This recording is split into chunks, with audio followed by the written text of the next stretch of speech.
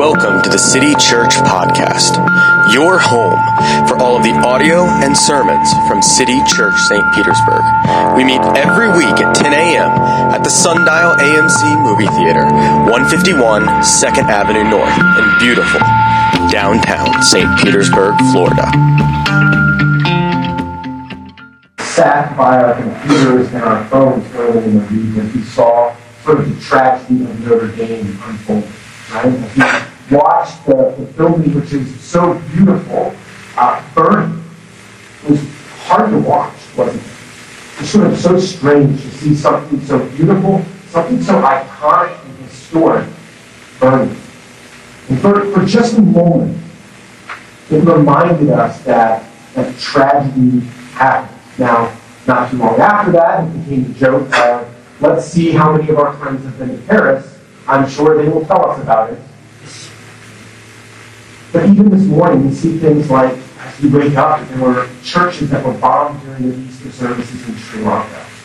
We see tragedy happening all around us, and these things strike us.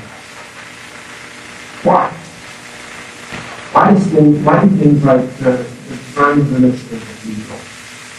Why do things like bombing? Why do things like attacks? Why do those things strike us? Because there's something about tragedy that we instinctually know that something isn't right here. That something is not going the way that it's supposed to be going. This is not the way things were supposed to be. And it's not just true of tragedies like that. Think of all the times we see beauty destroyed. Think of the ways that we see justice trampled on. The way that violence flourishes. The way that suffering seems to be in the air that we breathe all around. So we sort of look around, and it's pretty easy for us to get pretty dim, isn't it? And it's not just these big picture things, it's also things in our own life. How many of us struggle with anxiety? How many of us have hurt from stuff that has happened to us in our life that had nothing to do with us? How many of us have that in our lives? And it sort of rings in our ears over and over again. How many of us feel sort of the sting of futility that every time I try harder, nothing will come? I think most of us experience these things. And that I just can't get it to go right. There's a song by a band called The Decemberists, and basically the only lyrics of the song is, "Oh, for once in my life, would just something go right." My 8-year-old heard the song the other day and said, "Oh my gosh, that's my life, Dad." I'm like, "Dude, you are 8 years old, you've never even seen a struggle bus, much less written it. Get out of my car and walk into grandma." No, we have these feelings, right? This joylessness, this anger, all of this. And it just sort of sits on us. And when we think about the big picture stuff, we get cynical. Beauty is destroyed, violence is flourishing. Everywhere we look, justice is trampled, it's bad. And we sort of go, what am I supposed to do with all this? He says, he just gestures probably. Right? We get cynical. And what about the personal thing? What do we do about that? We try to self-medicate. We try to make it go away. We try to replace any sort of feeling that we can and say, if I just had more money, if I just had more sex, if it was just a little bit, if it was just one more drink tonight, and whatever we do, guess what happens the next morning? All those things come roaring back to life, don't they? Our anxiety and our dread creep back in every morning. And we feel like nothing is wrong. Our political party loses. It's the end of the world. We buy into a self-help fad that turns out to be a self-help fad. That promotion, that raise, were not quite that money didn't go quite as far as I thought it was going to go. The lifestyle change was not what I was expecting. All of these things, all of these point to something going on. And point to the fact that no matter what we do, we need something to change. or else we're just going to keep getting more and more sinful, and we're just going to find more and more ways to distract ourselves from our purpose. We need something to change the trajectory of our lives. We're quick to admit that the world is broken, but we are really slow to admit that we are crimes of God. We're both victim and perpetrator. We have been hurt by others, and we have hurt them. We have experienced hate, and we have hated. You see, we are very quick to go, yes, the world is broken, stuff is messed up, that is bad, but we don't really want to go, and I have been the cause of some of that bad stuff. I like to say that the world is broken because it helps me cope with the fact that stuff is bad. I don't like to say that I'm broken, because then I have to cope with the fact that I am bad. No matter where we are this morning, whether you're a Christian or not, I think we find ourselves in the midst of this because in the midst of this struggle to admit that we are part of the problem. But I want to read to you some good news this morning, something to encourage us by. So if you would please stand up, and I'm going to read the first 8 verses of chapter 21 of the book of Revelation. John writes this. Then I saw a new heaven and a new earth. For the first heaven and the first earth passed away, and the sea was no more. And I saw the holy city, New Jerusalem, coming down out of heaven, God prepared as a bride adorned for her husband. And I heard a loud voice from the throne saying, Behold, the dwelling place of God is with man. He will dwell with them, and they will be his people, and God himself will be with them as their God. He will wipe away every tear from their eyes. And death shall be no more. Neither shall there be mourning, nor crying, nor pain anymore. The former things have passed away. And he who is seated on the throne said, Behold, I am making all things new. Also he said, Write this down, for these words are trustworthy and true. And he said to me, It is done. I am the Alpha and the Omega, the beginning and the end. To the thirsty, I will give from the spring of the water of life without payment. To the one who conquers will have his heritage, and I will be his God, and he will be my son. But as for the cowardly, the faithless, the detestable, as for murderers, the sexually immoral, sorcerers, idolaters, all liars, their portion will be the lake of fire that burns, and the lake that burns with fire and sulfur, which is the second death. City Church, this is the word of God written nearly 2,000 years ago, and intended for us this Easter morning. You need to see.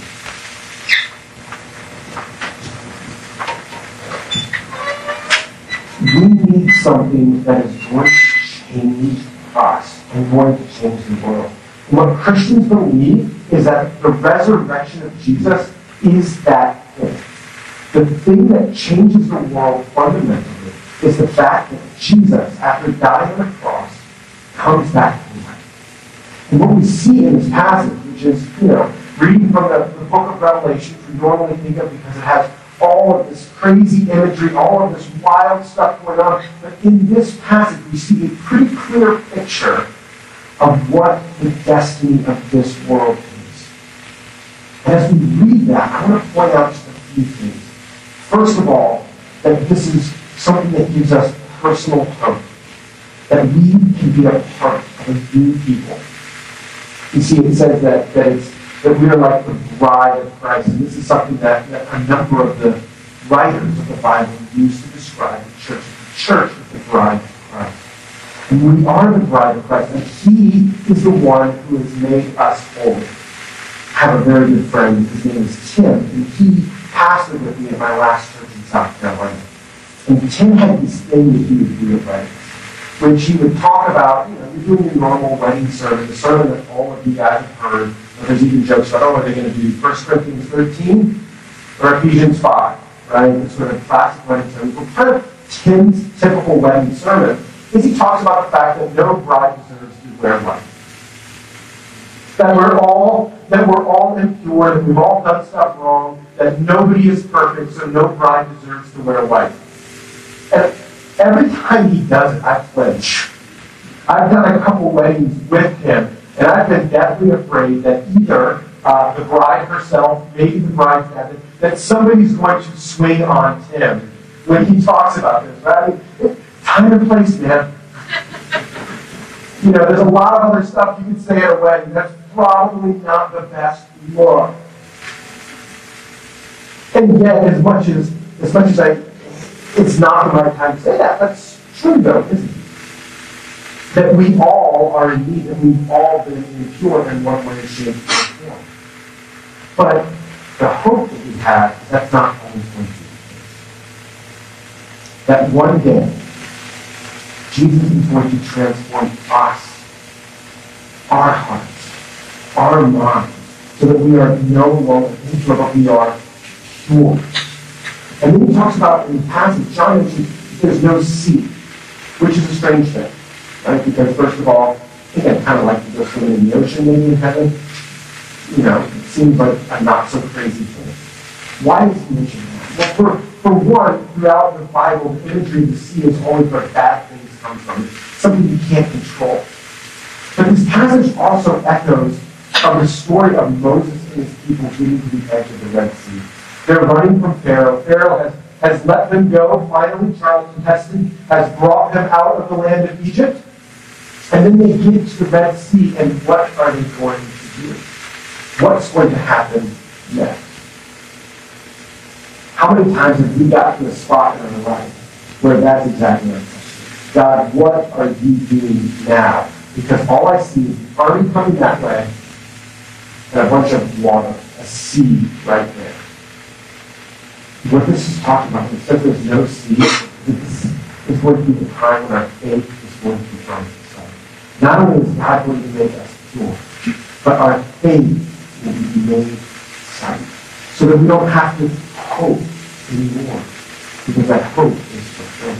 We don't have to doubt anymore, because we will know. We don't have to worry, what's God going to do when we get to that problem, because he will be with us. This is the story that goes throughout the Old Testament, that God is with the people of Israel. There's a pillar of fire, a pillar of cloud.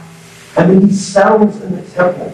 And then Jesus comes, and he's with us for a while, but then he goes back to heaven. In fact, one of Jesus' other names is Emmanuel. It means God with us. But this is going to be a permanent thing one day. Us, as a people, will be holy, doubtless, and with God. So many of our things, so many of our anxieties, hurts and our pain are wiped away by what God is doing in our lives. But what God is doing is not just an individual thing. It's not just something that's happening with you, but something that's happening all around us. Did you notice that when he describes what heaven is going to be like, he talks about the fact that there is no more death. There is no more dysfunction. There is no more pain, and there are no more tears.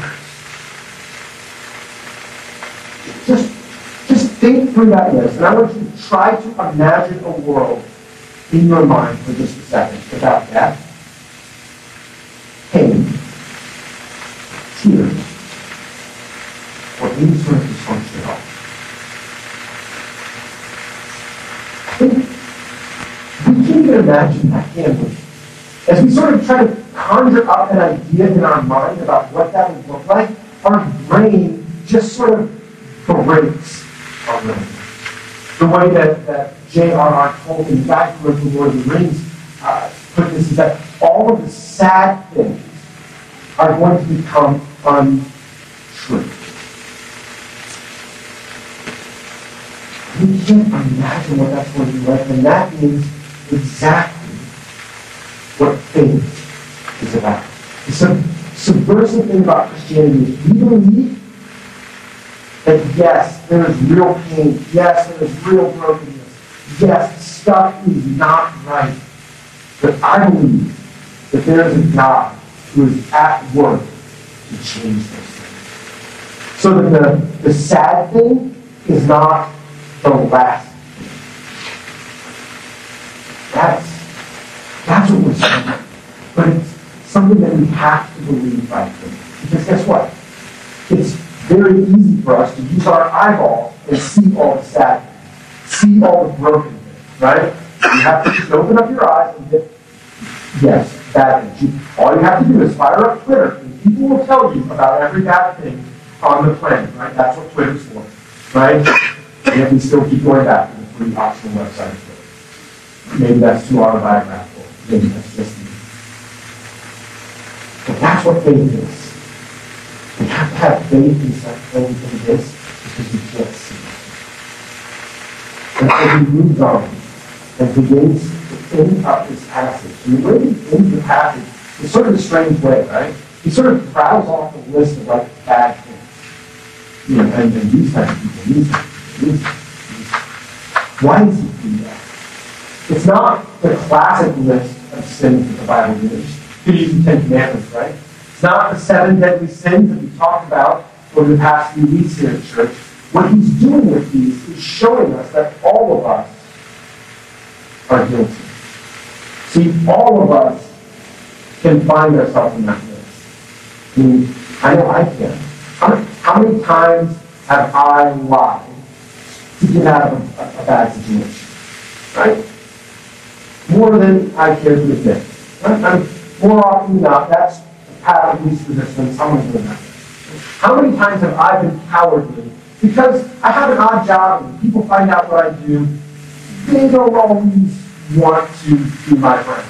Right? And so how many times do I say something like, oh, I'm kind of an entrepreneur in the community development space. Because people go, they don't want to sound like they don't know what that means. They want to sound smart enough to go, oh, yes, of course, I'm an entrepreneur in the community development space. I see. But why do I do that? Because I'm cowardly. Because sometimes I don't want to say, I'm a pastor.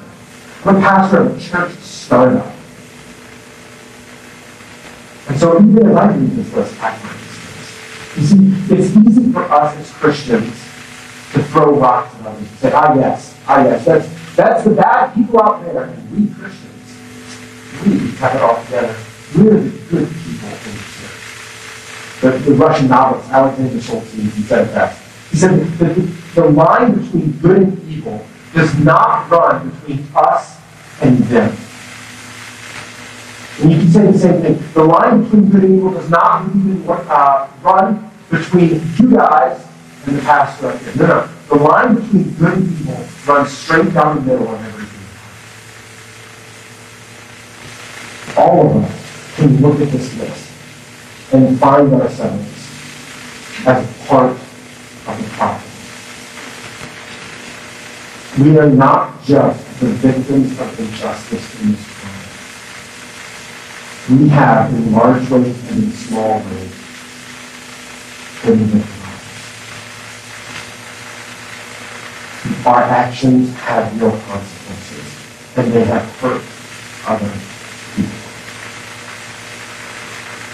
There's a joke that I told some of my therapist friends that it's helpful to remember that if all of us went to therapy, somebody would be telling their therapist about you because of something you've done. A lot of you kind of tilt your head there and go, wait a minute, no. But it's true. And not only do our actions have these consequences in the way that we are a part of the brokenness in this world, but they also have consequences in that all sin is cosmic treatment against God. All sin is cosmic treatment against God, which is why God must punish it. He talks about that. The passage talks about a lake burning with sulfur and fire. And you see, this is where we begin to see the good news of Easter. Because what Jesus did on the cross was not just an innocent man dying and coming back to life. It was not a good teacher who had a really bad weekend. That is not what the story of Jesus is all about. What the story of Jesus is all about is the fact that he experienced death and hell in every conceivable way on the cross. And he did that to take the place of humanity. You see, we deserved hell, and Jesus took it on himself for us. That's what the cross really is. That's what Good Friday is all about. And then he conquered death, and he is in the process of creating a new people and a new world. That is the anchor that we have. That is the anchor that doesn't fade away in the morning, that doesn't come loose every time we pull out it. That is the anchor that we, church, can meet. So where do you find yourself this morning? For some of you, to hear this, it may be a call to admit, maybe for the first time, that you have been part of this process. In Christianity, we call this sin. And we say that I need to trust in Jesus. I need to be united to him. I need his forgiveness. Because being united to Jesus is the only real relief in the pain and futility that we often experience. But maybe that's not the case for you. Maybe you're a Christian. For those of us who find ourselves in that place, we need to begin to trust more and more in what our risen Lord is. See, all of this new heaven and new earth stuff is based on what Jesus already did when he rose from the dead. You know what the guarantee is for the new world? That the new world has already busted into this one. And it busted out of its grave. That's when the new world started. But we don't always see it. We have to have faith to begin to look around. I think an example of this is the example of a bride-to-be. If you've ever met a bride-to-be, and I just got done with wedding season where we did 5 different weddings this spring. If you've ever met a bride, what can a bride do to change anything? Can they make the day come any faster? No. What is the chief thing that a bride-to-be does? They wait. They wait. That's what God does. He's waiting for her wedding day. That's what a groom does. He's waiting for his wedding day. But does that mean that the bride or the groom just sits at home doing nothing? No. What happens? Every part of their life is caught up in planning for that day that is to come. Planning and working. Finding flowers, finding the right venue, listening to DJs, and whatever else, all the things. It changes the way the brides and grooms order their life as they anticipate the wedding, right? How many times, how much more do bride and grooms to be go to the gym than the newly married? Or have been married for a long time, right? It changes your life. How many times have you talked to somebody who's anticipating getting married, and they say they've changed the way that they spend their money? Why? Okay. Oh, I can't do that. I've got this coming up. Right? It's a waiting that is an active waiting. See, church, what we are called to do as the bride of Christ is to actively wait and work to see that world come more and more into this one. I think this quote by one of my favorite writers named Tom Wright sums it up.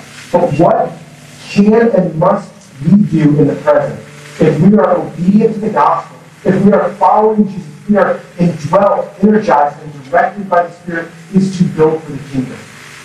You are, strange as it may seem, and almost as hard as to believe as the resurrection itself, accomplishing something that will become in due course part of God's world. Every act of love, gratitude, and kindness. Every work of art or music inspired by the love of God and delighting in his beauty of creation. Every minute spent teaching a severely handicapped child to read or walk. Every act of care, of nurture, of comfort and support for one's fellow human beings. And for that matter, every.